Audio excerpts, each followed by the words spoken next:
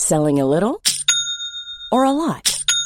Shopify helps you do your thing however you cha-ching. Shopify is the global commerce platform that helps you sell at every stage of your business. From the launch your online shop stage to the first real-life store stage, all the way to the did we just hit a million orders stage.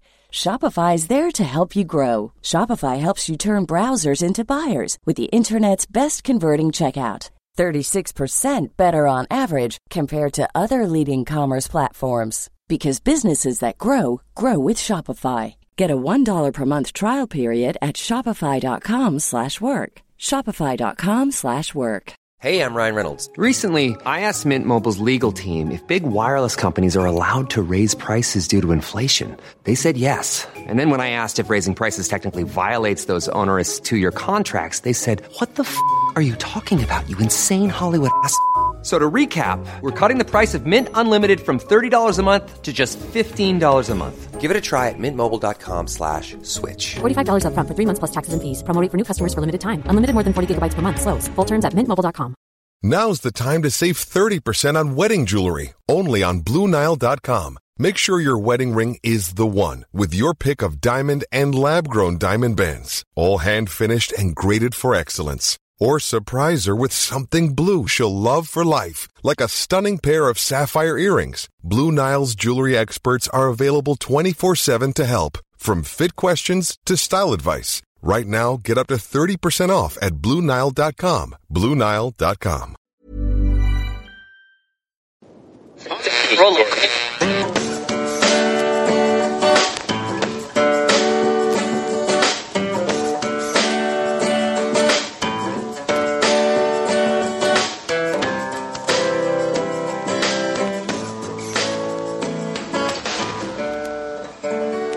Acting as moderator for tonight's broadcast.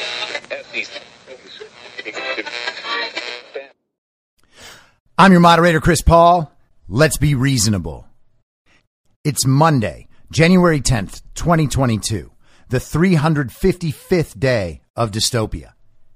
Truth is the most convincing story that maps onto reality, and that's why the central narrative is falling apart. Fewer people are convinced by the story each day as they begin to see the central narrative for the fiction that it is. The time for allowing them to make us feel like strangers in our own country is over. We are Americans. The founders began the fight for human liberty and self-governance, and it's up to us to finish the job. This is the Endgame. Before we get started, if you want to see what I am reading and thinking throughout the day, follow the podcast info stream on the Telegram app at t.me/I'm your moderator. I put a bunch of new merch into the merch store. You can find that at www.cancelcouture.com or go direct shop.spreadshirt.com/cancel-couture. I'm using a new payment platform. If you'd like to donate and support the show or do a donation subscription there, you can go to ko-fi.com/I'm your moderator. That's ko-fi.com/I'm your moderator. Also, if you've never done this before and you listen on iTunes, it would be great if you could go leave a 5-star review, maybe leave some comments if you feel like it. I got a couple of really hilarious 1-stars in the last couple of months from people who have a very hard time observing and understanding the reality that exists around them. And they think, oh, these are angry conspiracy theories. And, you know, that really hurts my feelings. Like, oh no, how will I go on? The funny thing is that these people who we have dealt with for years and years now are actually really, really angry about everything, right? These are people who will try to have someone's job taken from them for a disagreement. These are people who will kick friends and family members out of their lives over disagreements. And quite often, the disagreements are on subjects about which these people don't know anything. And most of them will eventually admit it if you press them, if you have the conversation with them. They'll call something a conspiracy theory. They'll call something racist or sexist or homophobic. They'll make up some reason why you're bad for saying it. And then if you go through that part, they will eventually get angry, get up, and walk away. And no one who knows what they're talking about and cares as much as these people say they actually care would do that. Like, why wouldn't you try to convince me with your grand wealth of knowledge that I actually am wrong if you know what you're talking about? I mean, we are in a conversation. This is the time to do it, right? Aren't you all about changing hearts and minds? How come you're so unable to do it? And of course, the reason for that is they don't know what they're talking about. And at that point, they are left simply repeating slogans that they can't back up. Those slogans fail them. And so what's left? They still feel self-righteous. They still feel like they must be the morally good ones, even though they don't have any way of supporting anything they say. All that's left is anger. So the January 6th anniversary came and passed, and the Democrats celebrated it in just embarrassing ways. They sent out Joe and Kamala to make their statements comparing January 6th to Pearl Harbor and 9/11, as if January 6th represented destruction on a grand scale. Oh, I know. They tried to destroy democracy. Our democracy, our democracy. It's crumbling. Because people don't believe in the results of a totally, obviously fraudulent election with overwhelming evidence to support that, if only they would look, but they will not look, because looking would mean they have no way to respond. They would rather pretend it doesn't exist. They don't want to confront the monster of reality and what it might show them. So they determine instead that reality just is not real, and that whatever they've been told to satisfy their position is actually real. They will convince themselves of a false but comforting reality, and they'll just move on. Wouldn't want to spend your time on a subject like election fraud, even though all of them spent years saying that the Russians had stolen the election for Donald Trump. But there's nothing quite as embarrassing as the January 6th Commission, which is entirely illegitimate by constitutional standards. Nancy Pelosi opened up the commission regardless. She did not allow her counterpart on the other side of the aisle in Congress, Kevin McCarthy, to select members who would be on that committee. Instead, she refused his selections and chose two representatives who have an R by their name, but nonetheless are not Republicans, in Adam Kinzinger and Liz Cheney. And Liz Cheney has begun calling herself the ranking member of the committee. She would be the highest ranking member of the opposition party. That's what the ranking member is in these commissions. And Molly Hemingway from The Federalist tweeted this out. Holy crap. Liz Cheney just falsely claimed she is the ranking member, the top representative of the GOP caucus on the January 6th committee. In fact, she was hand-selected by Nancy Pelosi and is not the ranking member. Huge legal implications associated with that lie. Well, that'll be fun for Liz Cheney. They have been trying to get Jim Jordan, among others, to come testify before the committee. They have basically targeted everyone who could possibly be associated with Donald Trump during that time period leading up to January 6, 2021, in every way they could. And it seems like what they actually want is to get information that they are unable to get about the thinking of Donald Trump and anyone around him, anyone associated with him. They want to impose a legal burden on these people. They have gone after Steve Bannon for contempt of Congress because he won't come in and testify. And it's hard to see this as anything other than the persecution of political opponents like you might see in a banana republic or an illegitimate dictatorial regime, which amazingly is exactly what we have. The January 6th committee in Congress has no legitimacy. None. They're doing it to keep the January 6th story, the story that they have told in the central narrative, not the real story, of course. They can't confront the real story because the real story doesn't help them at all. But they want to keep the central narrative going. And the fuel for doing that, they hoped, would be the testimony from people around Trump. Because otherwise, what else are they going to find out? Our side is finding things out. Darren Beattie and Julie Kelly are doing fantastic reporting about January 6th.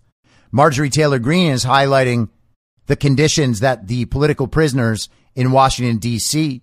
are being held under. The defense attorneys for some of those political prisoners are trying to get at the 14,000 hours of security tape footage from January 6th, knowing that their defense will be helped by that real evidence. And they're also using subpoenas to attempt, at least, to get testimony from Ray Epps, Stuart Rhodes, and John Sullivan, all of whom were involved in the mayhem on January 6th, and none of whom have been questioned or subpoenaed. They've still had their phones. And the question is, why are those people being treated so much differently than the Americans who are currently rotting in D.C. jails? So over the weekend, Jim Jordan responded to the request to have him appear. And this is his letter in response to Benny Thompson, who is leading the January 6th committee. Dear Representative Thompson, the American people are tired of Democrats' nonstop investigations and partisan witch hunts. Your letter of December 22nd, 2021, unfortunately continues this Democrat obsession. It amounts to an unprecedented and inappropriate demand to examine the basis for a colleague's decision on a particular matter pending before the House of Representatives. This request is far outside the bounds of any legitimate inquiry, violates core constitutional principles, and would serve to further erode legislative norms. As you well know, I have no relevant information that would assist the Select Committee in advancing any legitimate legislative purpose. I cannot speak to Speaker Pelosi's failure to ensure the appropriate security posture at the Capitol complex in advance of well-publicized protests on January 6, 2021. I cannot elaborate on former U.S. Capitol Police Chief Stephen Sunn's statement that a concern about optics, following widespread calls from Democrats in 2020 to defund the police, contributed to the limited security response. I have nothing to add to the bipartisan comprehensive findings of the Senate investigative committees or to those issued by federal inspectors general. I cannot testify about the Justice Department's ongoing law enforcement efforts, although I'm aware of reports that the FBI has determined the violence was not coordinated or part of any, quote, organized plot to overturn the presidential election result, end quote. At the time of the security breach of the U.S. Capitol, I was present in the House chamber performing my official duties pursuant to the U.S. Constitution and federal law. The other topics referenced in your letter likewise relate to the performance of official duties. Your attempt to pry into the deliberative process informing a member about legislative matters before the House is an outrageous abuse of the Select Committee's authority. This unprecedented action serves no legitimate legislative purpose and would set a dangerous precedent for future Congresses. And that's an important point to keep in mind. This investigation is premised on the idea that the Congress's findings would support the enactment of legislation, right? That is their job. They are not a criminal investigative unit. OK, when they are beginning to charge things like contempt of Congress, what you are finding is that they are trying to create crimes to fulfill their prior goal, which is getting information from all these people that they pretty clearly do not have the legal or constitutional authority to get. It is telling that the Select Committee has chosen only to target Republican members with demands for testimony about January 6th. Unlike many senior Democrats, I have been consistent in denouncing political violence and supporting law enforcement personnel. Whether the violence occurred on January 6th at the Capitol or in the summer of 2020 in cities across the country. I'm aware of no effort by the Select Committee to solicit testimony from Speaker Pelosi, House Administration Chair Zoe Lofgren, or any other Democrat members with responsibility for or oversight of the security posture at the Capitol complex on January 6th. This double standard confirms our suspicion that Democrats are using the Select Committee as a partisan cudgel against their political adversaries and not to advance any legitimate legislative purpose. Even if I had information to share with the Select Committee, the actions and statements of Democrats in the House of Representatives show that you are not conducting a fair-minded and objective inquiry. House Democrats have already prejudged the results of the Select Committee's work, declaring in their February 2021 impeachment brief that President Trump is unmistakably responsible for the events of January 6th. Democrats have accused their Republican colleagues of sedition and called them traitors for objecting to Electoral College results in certain states, an official action taken pursuant to federal law, and the same objections that you and other senior House Democrats made following the 2000, 2004, and 2016 presidential elections. Democrats violated the most fundamental and long-standing safeguard for fairness in House proceedings in standing up the Select Committee. In an unprecedented action, Speaker Pelosi rejected Leader McCarthy's chosen Republican members to serve on the Select Committee. Speaker Pelosi also failed to consult with Leader McCarthy about the appointment of Republican members, in direct violation of the requirement in the resolution establishing the Select Committee that she do so. As a result, and without any Republican members selected by the Republican leader, the Select Committee has no effective measure of balance or objectivity. The conduct of the Select Committee to date reinforces the perception that it cannot be trusted to operate fairly or in good faith. The Select Committee has abused fundamental civil liberties, investigating private citizens' political speech protected by the First Amendment, and seeking to impose gag orders on telecom and email companies to prevent them from notifying their customers that the Select Committee has demanded their data. When good faith disputes over privileged information have arisen, the Select Committee has declined to make genuine efforts to obtain information through the civil contempt mechanism available to Congress, instead choosing to punish individuals with criminal contempt referrals. The Select Committee has also failed to operate transparently, holding just a single public hearing to gather testimony.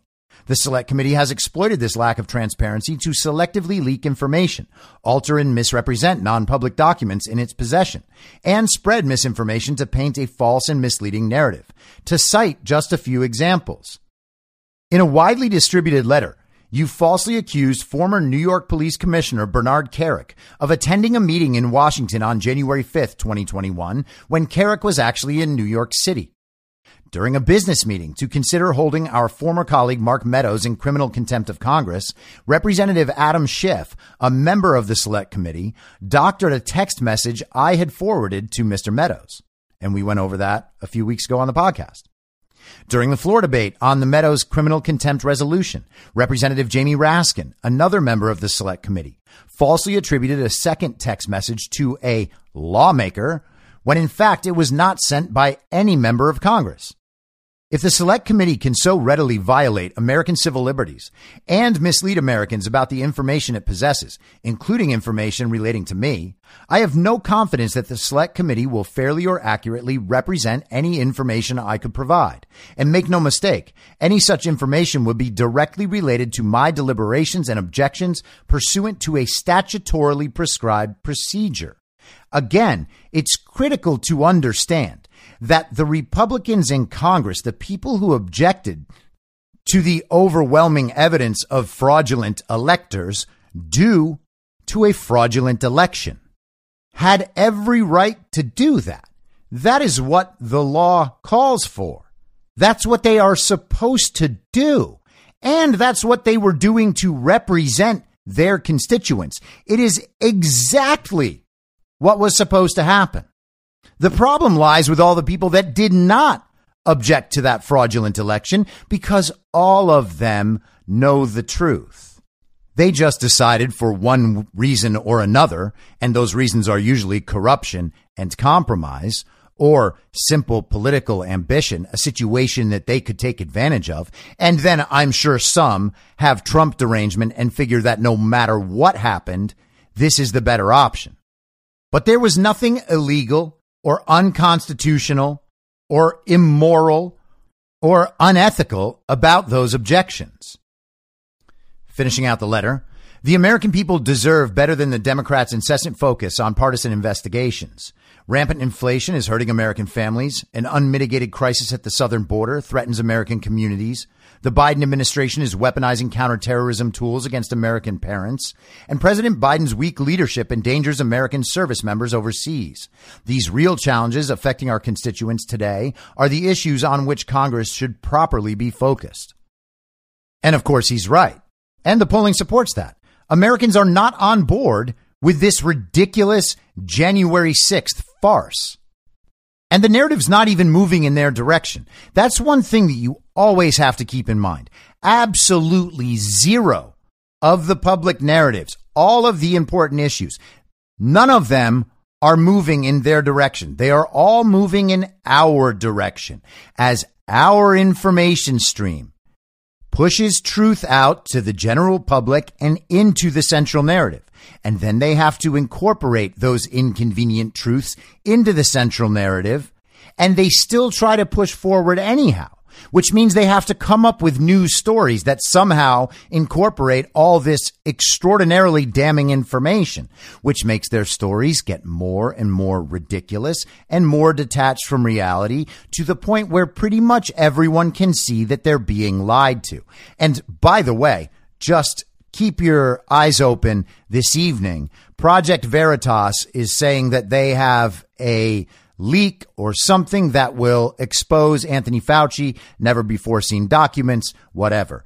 Project Veritas, 75% to 80% of the time, I would say, when they're hyping something, they're delivering the goods. Not all the time. Sometimes it's like, okay, well, that's not going to get anybody. You know, it's good to know, obviously. They always do great work. But not all of the stuff they put out actually kind of gets that critical mass it needs to break into the mainstream understanding. But they're going pretty hard on this one, and I got to say, I believe them. So keep your eyes open for that this evening. I guess they're releasing it at 8 p.m. Eastern time. And think about that just within the last few weeks, right? In the last week or so, they have tried to scare us with 3 new very scary variants, right? Something called IHU that never really took off. Flu-rona, right? A combination of flu and coronavirus. One person tested positive for both on tests that don't work and can't distinguish flu from coronavirus. Isn't that incredible? And then they tried, this weekend, they were trying to drum up some momentum behind Deltacron. You got that? It's as bad as Delta, but with the transmissibility of Omicron. Oh no. But something to keep an eye on is this. I had mentioned in the info stream in October that we should keep our eyes and ears open for them starting to mention Marburg. And today, Robert Malone was on War Room and talked about reports of a hemorrhagic fever in China like Ebola or Marburg.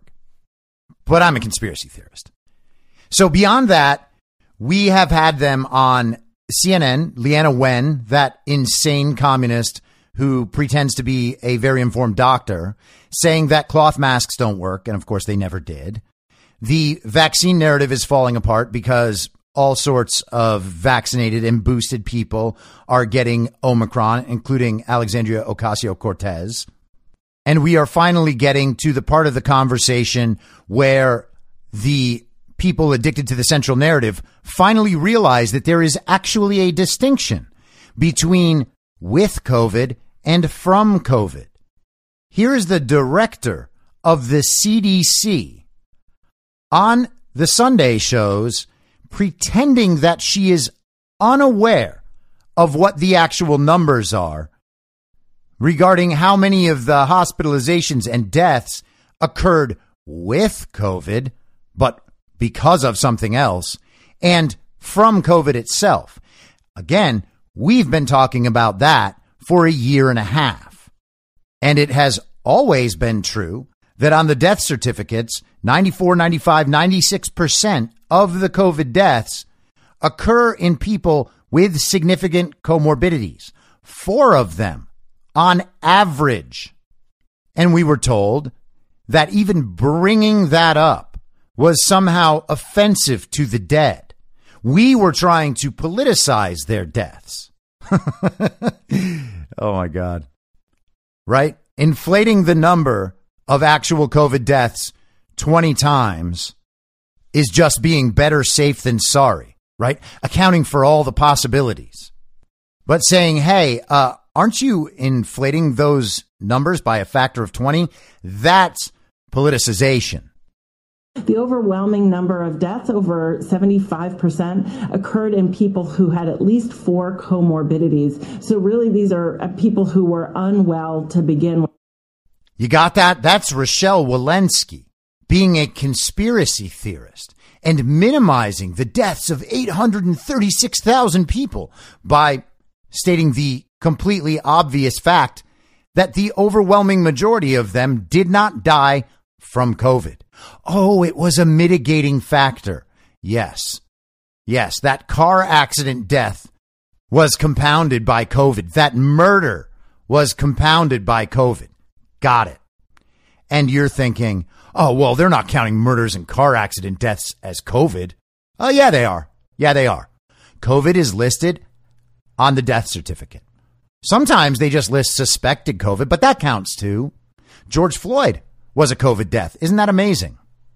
And also from the land of the uninformed, we have the Democrat-appointed Supreme Court justices spewing dangerous medical disinformation and misinformation from the halls of the Supreme Court, or in Sonia Sotomayor's case, from home on Zoom, because she has diabetes and can't go to work.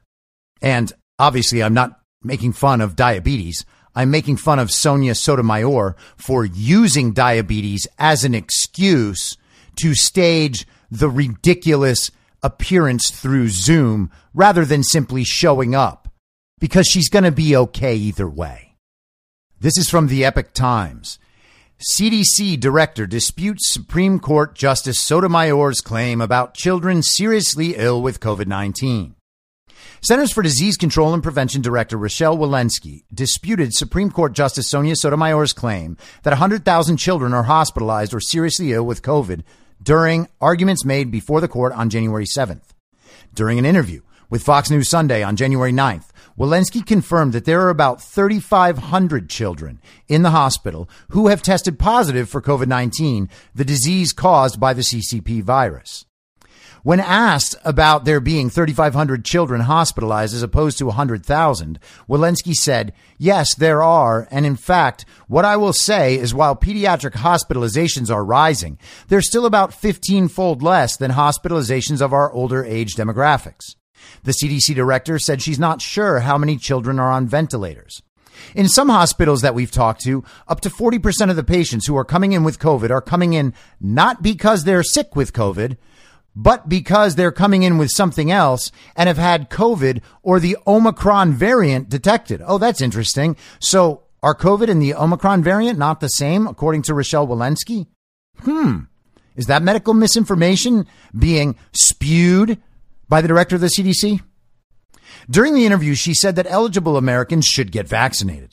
The CDC director also reaffirmed that children have the lowest chance among all age groups of hospitalization or death from COVID-19.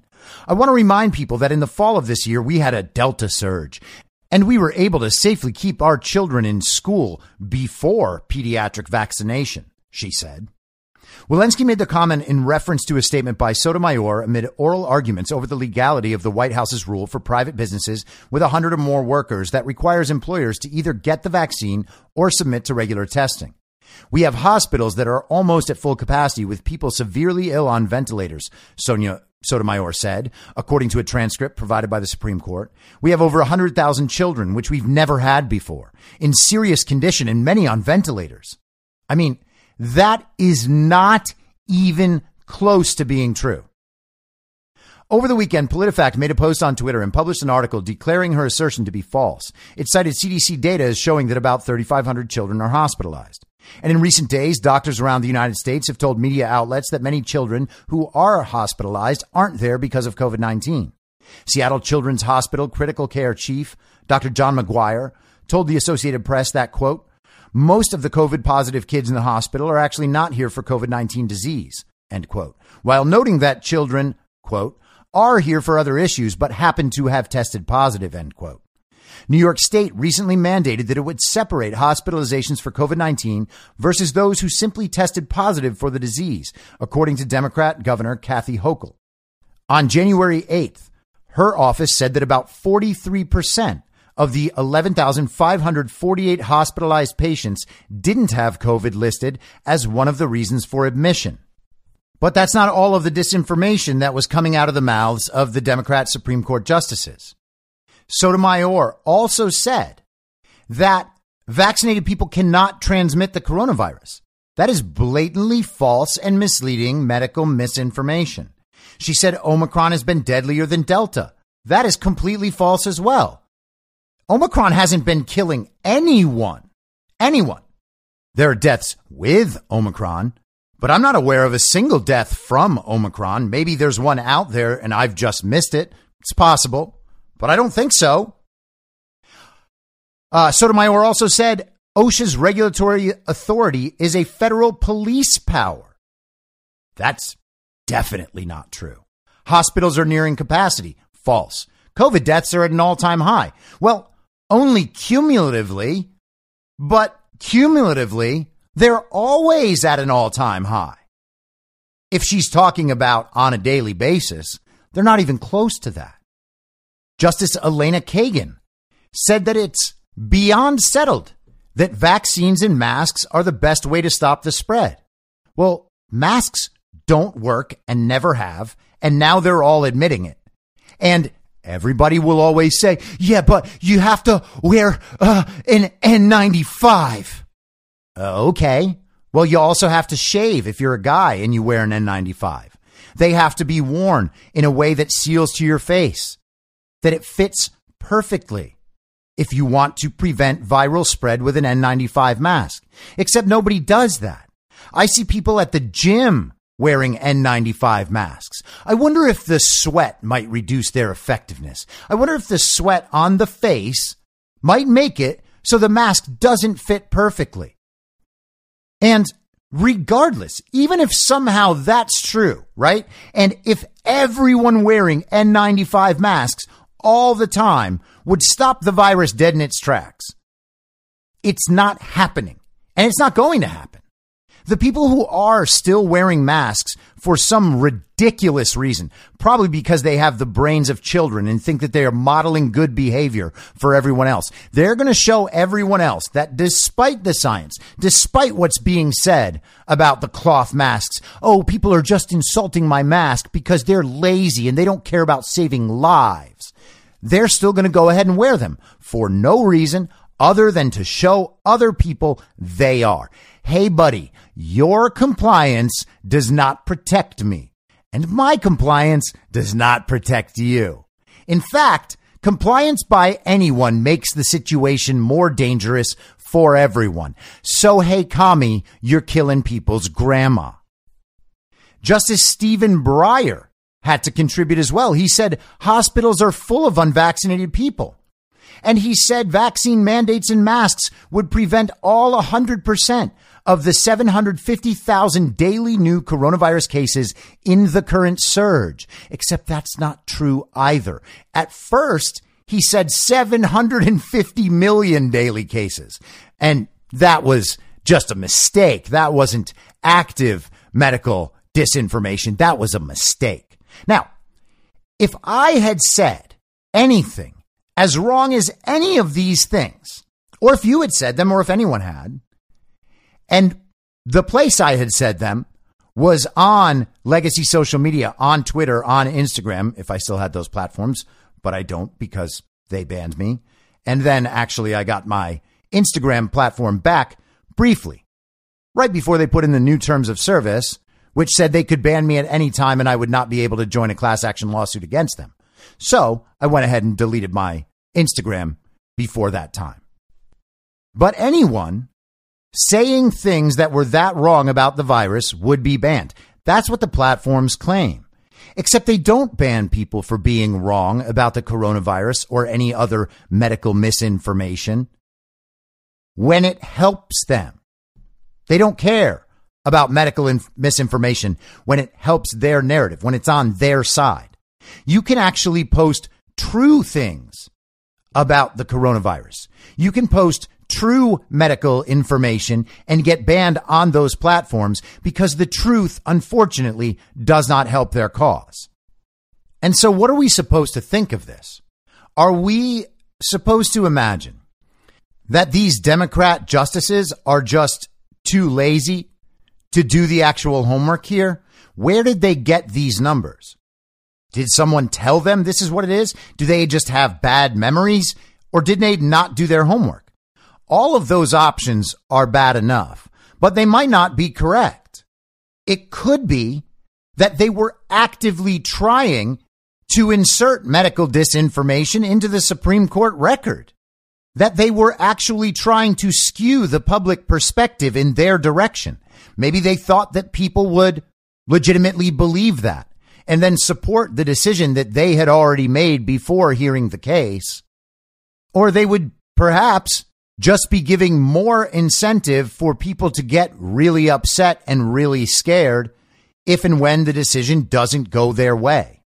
So it could be portrayed in the near term and the long term as these 5 or 6 Republican justices declaring that they don't care about public health and that it's them making the political decision and not Kagan, Sotomayor, and Breyer.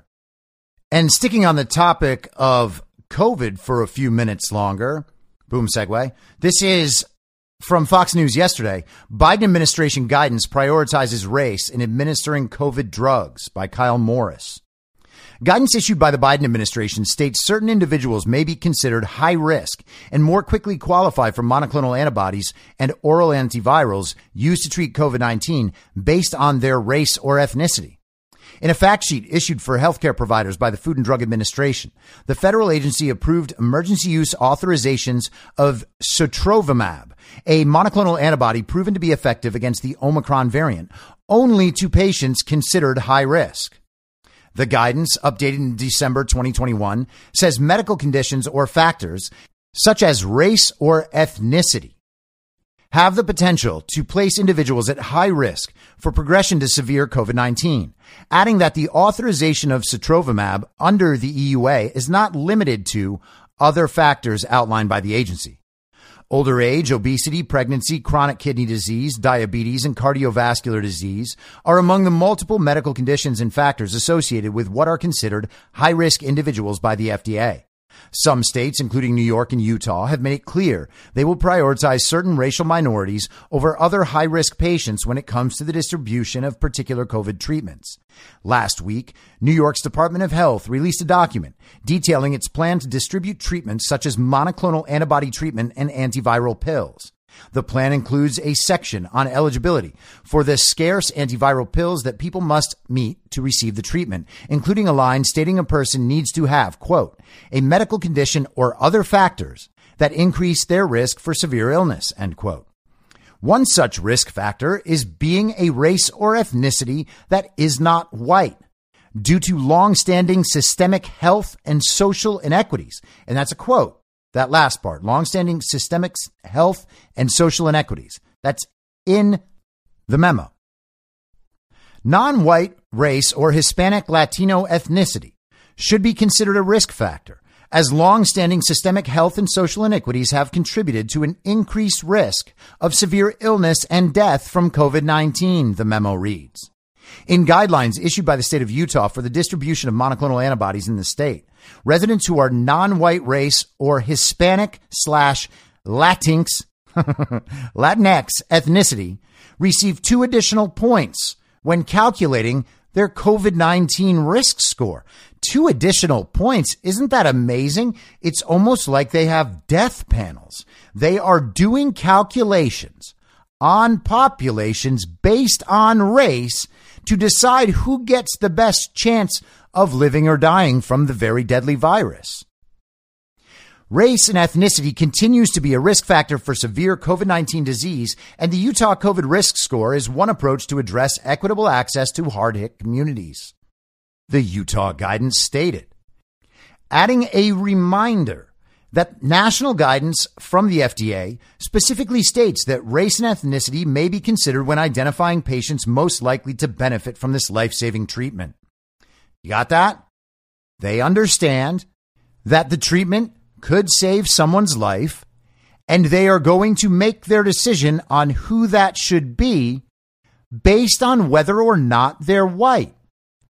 FDA's acknowledgement means that race and ethnicity alone, apart from underlying health conditions, may be considered in determining eligibility for monoclonal antibodies, the framework states.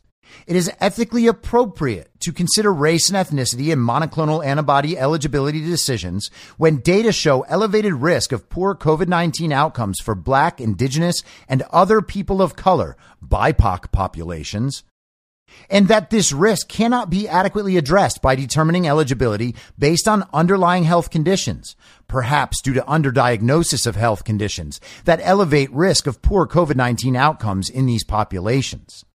You got that? So perhaps due to underdiagnosis. And you're supposed to understand that to mean all of the minorities in this country are not being properly diagnosed for the health problems they have as they arrive due to lack of access to the healthcare system. And you are simply supposed to accept that in the same way you might accept the idea that Black people are unable to get IDs to enable them to vote. Except if you actually think about that for a few minutes, you'll realize that's not true at all. And making the claim is itself racist. Now, I'm no historian, but I would think that historically, when a society decides that one race in particular will be deprioritized for access to quote unquote life-saving medical treatments, one might call that oppression. But you can't say that because it's racist not to go along with the full and total and complete race narrative as handed down to us by our Democrat rulers. You know, Democrats, the party of the Civil War, of slavery, of KKK, of Jim Crow, and then the party of the old switcheroo, where signing one law 60 years ago means that they can never be racist again and nothing they do is ever racist, including 60 years of economic and personal devastation within urban centers and minority communities and, stealing their votes. None of that is racist because the Democrats pulled off the old switcheroo. They decided that the American public actually doesn't like racism that much. So rather than stopping the racism that they themselves were perpetuating, they would simply pull off the switcheroo and tell everyone that the other side is racist. It's not we who are racist. We passed the Civil Rights Act. Even after so many Democrats filibustered it, and even though the Republicans wanted to pass it already. Of the senators voting against the Civil Rights Act, 82% of the no votes were Democrats, not Republicans. There was no switcheroo. They just told you that. Just like they told you masks work. Just like they told you the Steele dossier was true and that Trump colluded with the Republicans to steal the 2016 election. They're just lies, just like those lies. It doesn't matter that people believed them. And it doesn't matter that some people couldn't handle the fact that they were lied to, so they figured out convoluted and complicated ways to try to convince you that the lie was actually true, and that even if it wasn't true, it doesn't matter now because of this or that emotion that we all have, and you must just understand that's how things were. And all those Democrats, they became Republicans, and all the Republicans became Democrats. You know, the old switcheroo. It happened. It was real. And sure, the economic devastation in urban centers governed solely by Democrats has continued. And the gang violence has propagated everywhere in Democrat cities. But it's not their fault. You see, all that stuff is a result of the oppression of Republicans. You got it? So it can't be oppression what's happening now when we're deciding who gets life-saving treatment based on race. That is not oppression, and neither is censorship if we're censoring the right people. And neither is forcing people to participate in a medical experiment with life-altering consequences against their will and in violation of the Nuremberg Code. That's not a big deal either. It's certainly not oppression. People aren't oppressed in America. The Democrat Communist Party is helping to fix oppression. Don't you see? And if you don't see, we'll censor you. Now, returning to the subject of voter access, boom segue. This is from Politico. Michelle Obama and coalition vow to register more than 1 million new voters. Former First Lady Michelle Obama said in a letter on Sunday that a coalition of voting rights organizations would register more than 1 million new voters across the country in the run-up to this year's midterm elections. Obama, who founded When We All Vote, a campaign to register and organize voters, also said in the letter that the coalition would organize at least 100,000 Americans to contact their senators, urging them to pass the Freedom to Vote Act and the John Lewis Voting Rights Advancement Act. Election reform legislation is struggling to pass the Senate as moderate Democrats are reluctant to change Senate rules and push it through. And it's funny, isn't it, that these propaganda outlets like Politico will actually name the problem and pretend that that doesn't mean the legislation doesn't have support of the people. This legislation does not have support of the people. They are literally trying to figure out ways to change historical Senate precedent so that they can pass a law to federalize and centralize elections in violation of the specific language of the Constitution. Obama's letter, which ran as an ad in the Sunday New York Times, comes at the start of a week when President Joe Biden will travel to Georgia to speak on what the administration views as Republican efforts to suppress the vote. Biden is expected to talk about his support for a filibuster carve-out that would allow voting rights legislation to pass the Senate. Now, that's going to be a disaster. But it's also funny to notice that Michelle Obama had no problem running her letter as an ad in the New York Times. This morning, the publisher, the president of Skyhorse Books, the publisher of The Real Anthony Fauci, Robert F. Kennedy Jr.'s book, said that he intended to put an ad out in the New York Times, and they wouldn't let him because he was passing on dangerous conspiracy theories and medical misinformation. And they were all lies, saying that Anthony Fauci lies is not something you're allowed to do. Except if you're already the New York Times and you have articles about examples of Anthony Fauci being wrong or not telling the truth, which they have had. The push for voting reform is intensifying ahead of the 2022 midterms, in which Democrats will fight to maintain their narrow control of the 50-50 Senate as Republican-led state legislatures across the country enact restrictive voting laws. In the letter titled, "Fight for Our Vote," Obama referenced the January 6, 2021 attack on the U.S. Capitol. Oh no. 1 year ago, we witnessed an unprecedented assault on our Capitol and on our democracy, she wrote. From Georgia and Florida to Iowa and Texas, states passed laws designed to make it harder for Americans to vote. And in other state legislatures across the nation, lawmakers have attempted to do the same. And they're not allowed to do that. States aren't allowed to pass their own laws to fix their own problems. Not if we don't say it's okay. She compared modern voter suppression tactics to, quote, poll taxes, literacy tests, and laws designed to strip away Americans' power, end quote, saying that we must give Congress no choice but to act decisively and protect the right to vote and make the ballot box more accessible for everyone, including illegal immigrants like they just did in New York.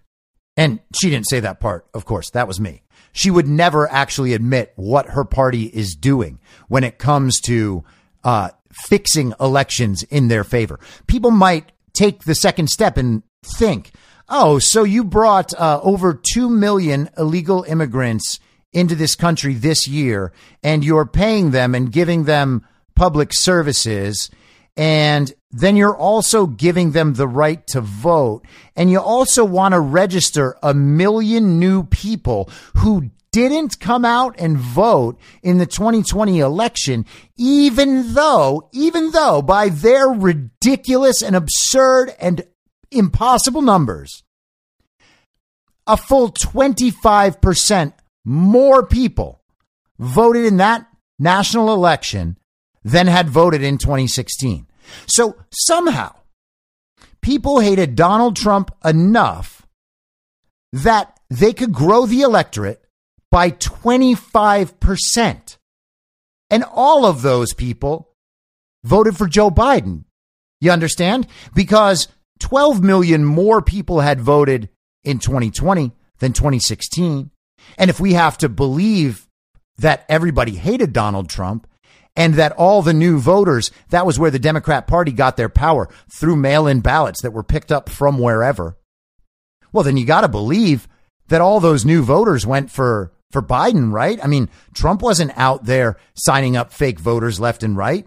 That's what the Democrats do. Now, certainly some people could have gone out who hadn't voted. They had been turned off by the system for years or decades.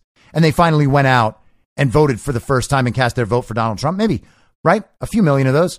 But it's far more likely that people who had voted against Trump in 2016 saw the job that Donald Trump did and saw what was happening with the country and decided to switch over. And they increased Donald Trump's vote total by 20%. 12 million more people went and voted for Donald Trump. So Joe Biden, if he lost 12 million from Hillary's total, well, that would be 54 million. And then he would have had to get a full 27 million new voters on his own because people didn't leave Donald Trump. The 12 million additional voters would indicate that pretty strongly. But that's not what the Lincoln Project said, is it? So Michelle Obama is going to get 100,000 little communist foot soldiers to go out and invent a million new Democrat voters. And well, I mean, hopefully they'll all be real legal American voters, because if they weren't, well, I mean, I guess nothing, right? You still got to count every vote. That's the important thing, making sure that people who aren't allowed to vote still have access to the ballot box. If we don't allow them access to the ballot box, well, that's oppression. But wait, what is this headline in National Pulse today? 1 in 12 mail-in ballots rejected in October election. This is Natalie Winters. 1 out of every 12 ballots cast in a recent election in Alaska was rejected due to irregularities, including Postal Service errors and voter identity inaccuracies. The latest example of the shortcomings of the fraud-riddled voting method, mail-in ballots were used in the election due to fears of in-person voting prompted by the COVID-19 pandemic. Isn't that amazing? Still, everybody was afraid to go out and vote in October of 2021. They couldn't do it then. Remember, the CDC told us on Election Day that even if you had an active COVID infection in 2020, you should still go out and vote, because the risk of not voting is so much stronger than the risk of catching COVID. They literally told us that on Election Day in 2020. A few months before that, Anthony Fauci was on television saying that certainly if you can go out and run your errands, if you can go to the grocery store, then you can go stand in line to vote. He said that. But still, we had to get all those mail-in ballots because COVID-19 was just too scary to go out and vote.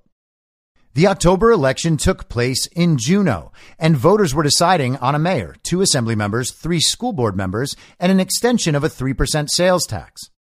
Very highly disappointing for both voters and for our office, City Clerk Beth McEwen, who leads Juneau's local elections, admitted. A total of 700 ballots were rejected, roughly half of which were due to errors by the U.S. Postal Service. Some of those mailed ballots arrived too late, while others arrived late but with no postal cancellation mark that would prove they were mailed on time, notes a local paper. Another 323 rejected ballots had issues related to either verifying a voter's signature or identifying through their date of birth, an Alaska driver's license number, voter ID number, or partial security number. Isn't that odd? A handful came from ineligible voters. They were registered to vote in another community, or they sent in more than one ballot, or they weren't registered to vote on time. A few envelopes were returned without a ballot inside, and a few more ballots were returned without the official election envelope, added a report. The Juneau election follows Democrats' massive campaign to universalize vote-by-mail elections in the U.S. at the federal level, as many believe the voting method was exploited by left-wing activists to ensure a victory for Joe Biden. While mainstream media outlets are quick to downplay claims of fraud against mail-in ballots following the 2020 elections, they previously had admitted the voting style has led to, quote, high-profile errors.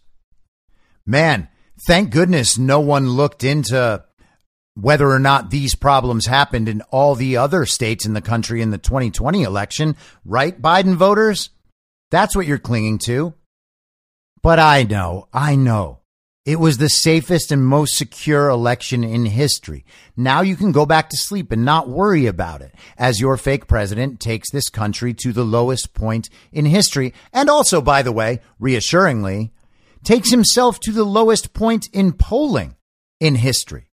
Your president, in under a year, is already by far the worst president of all time. And maybe, just maybe, it has something to do with his illegitimacy.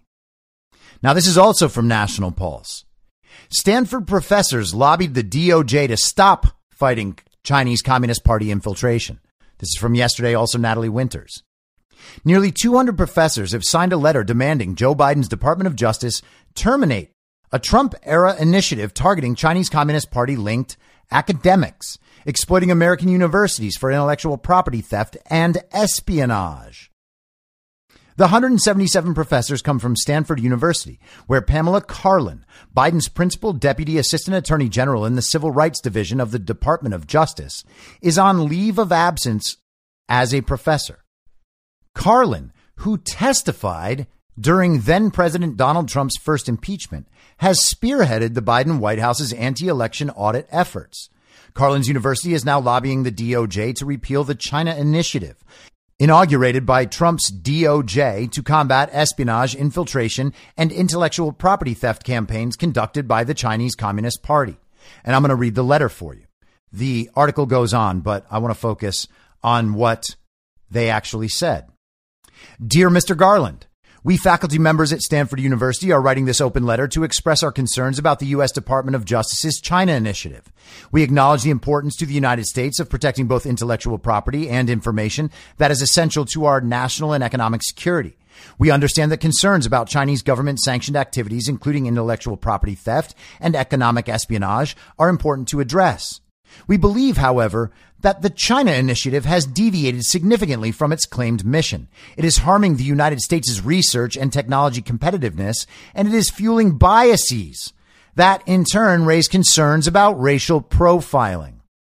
As the president's science advisor, Dr. Eric Lander, stated on August 10th, 2021, we have to assiduously avoid basing policies or processes on prejudice, including those that could fuel anti-Asian sentiments or xenophobia. We believe that the China Initiative is one such policy. We therefore would like to suggest that you terminate the China Initiative and replace it with an appropriate response that avoids the flaws of this initiative. You got that? So the China Initiative is bad because it might cause racism. And of course, they can't look like complete and total fools by making the claim that some response to China's intellectual property theft and espionage is not warranted. So they give that just a little tiny nod and then say, oh, but this policy isn't it. So what we need to do is get rid of this policy, and then we'll impanel a committee. And in 3 or 4 or 5 or 10 years, that committee will have the perfect answer for how we can do this thing while not potentially sparking anti-Asian sentiment. Because anti-Asian sentiment is taking over the entire country. Don't you remember Stop Asian Hate a year ago when they tried that, or 10 months ago, whatever it was? They tried a whole thing about Stop Asian Hate. Turns out that's not really a thing. Their one big event that was supposed to launch that PR campaign was a man going and shooting up massage parlors. Except most of the victims weren't even Asian. And the reason he was shooting them up had nothing to do with Asians. But the argument here, of course, is that we need to do what's best for the Chinese Communist Party. Otherwise, everybody except us is racist. More specifically, we believe the China Initiative suffers from the following fundamental flaws. First, the China Initiative disproportionately targets researchers of Chinese origin. Publicly available information indicates that investigations are often triggered not by any evidence of wrongdoing, but just because of a researcher's connections with China. Yeah, what a problem that must be. Investigating to find out whether someone's connections with CCP-run universities in China might be a problem. Whoa, the unfairness. I can't believe this is still happening in 2022. I was shaking my fist while I said that. I was looking up to the sky. God, how could you abandon us? For example, see recent article in Research by Professor Jenny Lee, quoted therein. Has the hunt for Chinese spies become a witch hunt? Karen Fisher, Chronicle of Higher Education, August 11, 2021. In many cases, the federal response seems disproportionate and inappropriate. In some cases, federal agents associated with the China Initiative have prosecuted researchers without solid evidence. Oh, well, I guess that's for the courts to decide, isn't it? That's strange. Moreover, racial profiling, even when undertaken in pursuit of justice, is both inconsistent with U.S. law and the principles underlying our society. I mean, except when it comes to deciding who gets life-saving medicines, at least. Then racial profiling is, you got to do it. You got to do it when we say. Otherwise, it's racist. But when we do it, it's good, helpful racism. Don't you understand? Moreover, again, I guess two moreovers in a row. All right. These actions do not just affect the prosecuted faculty, but affect the many more university researchers who are targeted, investigated, and feel threatened by inquiries initiated without prior evidence of significant wrongdoing. Universities and research institutions are often pressured to investigate researchers who are singled out only because of their personal or professional connections with China. Yes, that is actually how you go after espionage. In fact, the guy from Harvard was just convicted a few weeks ago. These professors are quite obviously worried about their own status and their own connections with China. Okay? These people take money from the Chinese Communist Party, and the universities take money from the Chinese Communist Party, and Chinese students go to these universities on full tuition because they are also actually Chinese spies. Yeah, that's a real thing. But who cares, right? The college has to make money. Stanford needs to add to its $27 billion endowment. You got to understand that. If Stanford is not allowed to do that by taking Chinese money, well, the university is just going to fall apart. I mean, they only have $27 billion in the tank. Second, in most of the China Initiative cases involving academics, the alleged crime has nothing to do with scientific espionage or intellectual property theft. Most prosecutions are for misconduct, such as failure to disclose foreign appointments or funding. Yeah, right. That is a problem. These nutty professors, while such problems should be addressed, they should not be confused with national security concerns. Don't you understand? Our indoctrination centers need to be working and in contact with the Chinese Communist Party at all times, or else they're not going to know how to indoctrinate American students.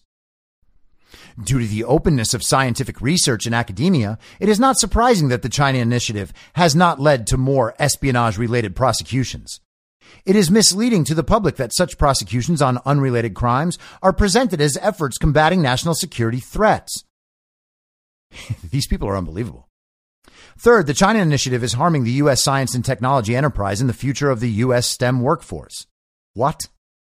I thought they're getting all the racial and ethnic minorities to go into STEM-related fields. I mean, isn't the whole thing that we're getting all the women to learn STEM? And strangely enough, we're also doing that while eradicating math standards in urban schools so that the urban kids don't actually have to learn math. But sure, these professors are probably telling the truth. Since World War II, the U.S. has benefited from an influx of many of the most talented scientists from around the world, including a large number from China.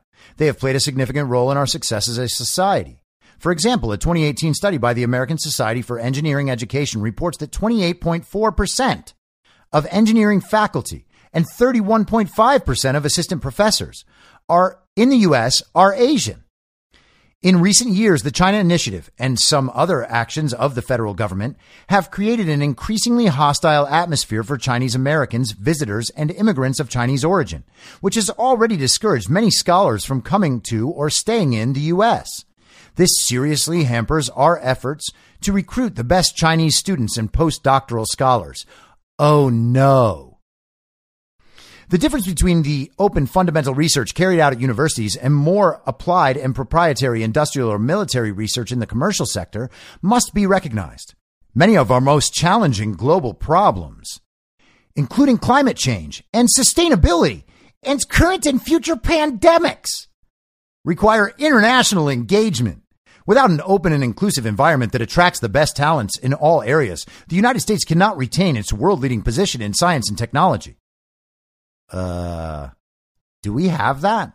In some China Initiative cases, normal academic activities that we all do, such as serving as referees and writing recommendation letters, are adduced as evidence of extensive dealings with the PRC. Such actions are based on a significant misunderstanding of how scientific research works. They are detrimental to international collaboration. Instead of protecting the national security of the United States, we believe such action harms the U.S. ability to innovate.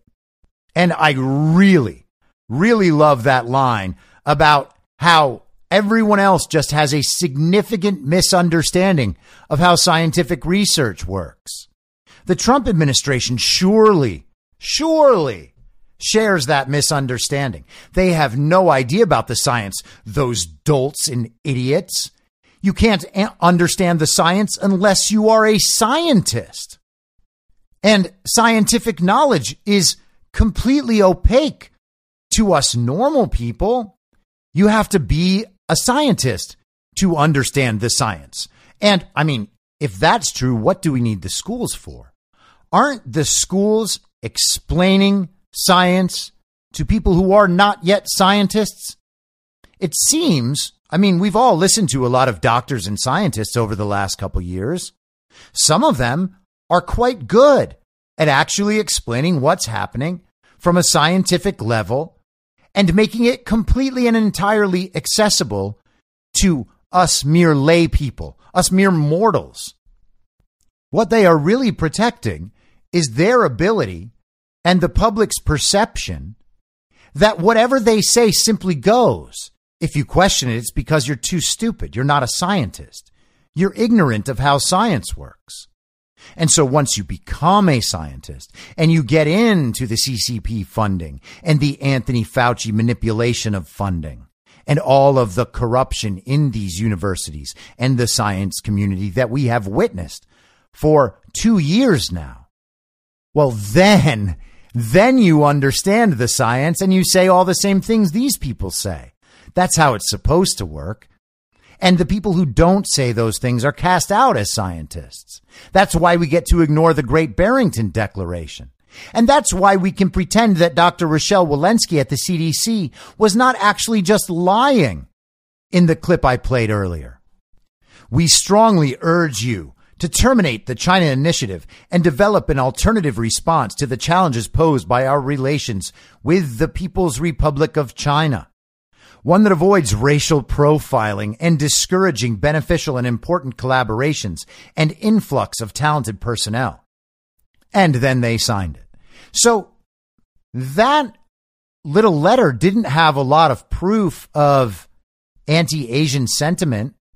We're just supposed to accept that that actually happens all the time. And that concern of potential maliciousness should outweigh what the project is intended to do, which is root out intellectual property theft that happens all the time, and economic and other espionage, which also happens all the time. And I guess we better believe them because they're professors at Stanford. These people are a joke, man. These are the same sorts of people who try to tell you that there really are 57 genders and science says so. Apparently, you have to be Stanford smart to say things this dumb and pretend that they are still true. That's how smart you have to be. And if you don't understand how something so obviously stupid could actually be really smart, well, yeah, that's because you're not the right kind of smart, dummy. I'll be back tomorrow at the same reasonable time on the same reasonable podcast network. I don't have a network. Masks and lockdowns don't work. They lied to you about a pandemic. And Joe Biden will never be president. In my mind, that's the end game. Whether you're a total newbie to podcasting or even if you've had a show before like me, you know how intimidating it can be to start your show. The tech side especially can be daunting. That's why I'm so grateful Anchor exists. If you haven't heard about Anchor, it's the easiest way to make a podcast. They knock down all the barriers to entry. Let me explain. First off, it's free. I don't know how or why, but I'm happy about it. The platform's great. There are creation tools that allow you to record and edit your podcast right from your phone or computer. Anchor will distribute your podcast for you so it can be heard on Spotify, Apple Podcasts, and many more. I can't even begin to describe how much easier it was to get my show on all the major platforms this time than it was a few years ago. You can make money from your podcast with no minimum listenership. That's right. You build your show, you make money. It's everything you need to make a podcast in one place, and the company is committed to the success of its content creators. Go download the free Anchor app or go to anchor.fm to get started. It's high noon! Thanks for listening. Follow the podcast on the Telegram Messenger app at t.me/I'm your moderator. You can join the discussion at t.me/I'm reasonable. I'm also on Gab and Getter at I'm your moderator. The Substack is imyourmoderator.substack.com, and the merch site is cancelcouture.com.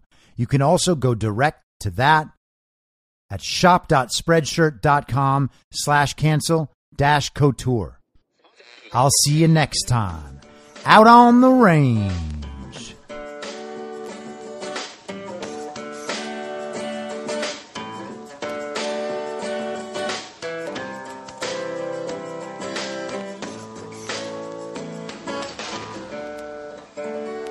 Acting as moderator for tonight's broadcast.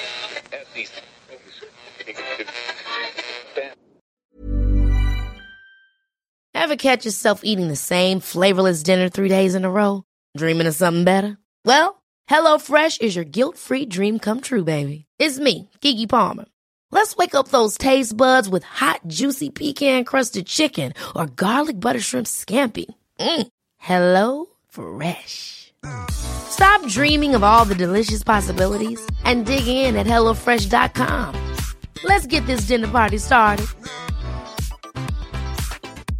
Hi, this is Paige from Giggly Squad, and I want to talk to you about Splash Refresher and my water intake. Okay, so you guys obviously know that I'm a hydrated girly, but sometimes when you drink that much water, it starts to just taste bland, and you're just like, I need something to spice it up. That's why I love Splash Refresher.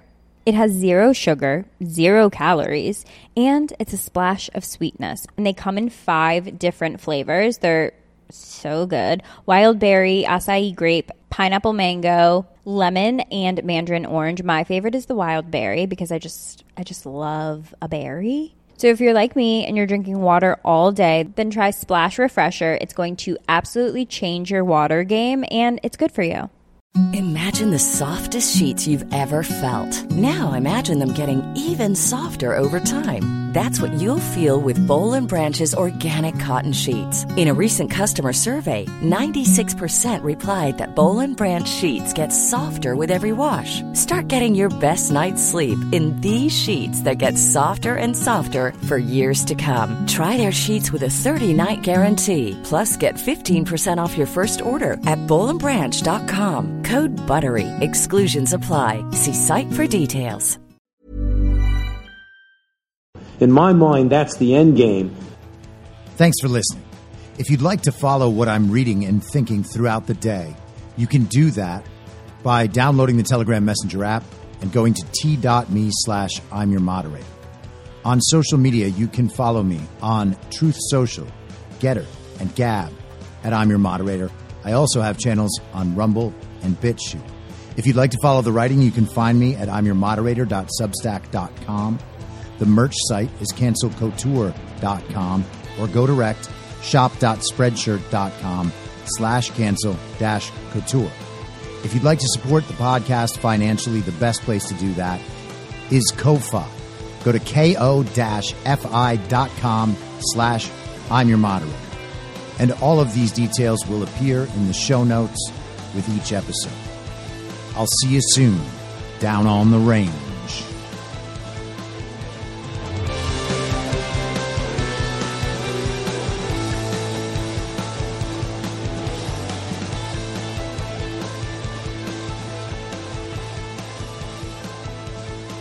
It's happening!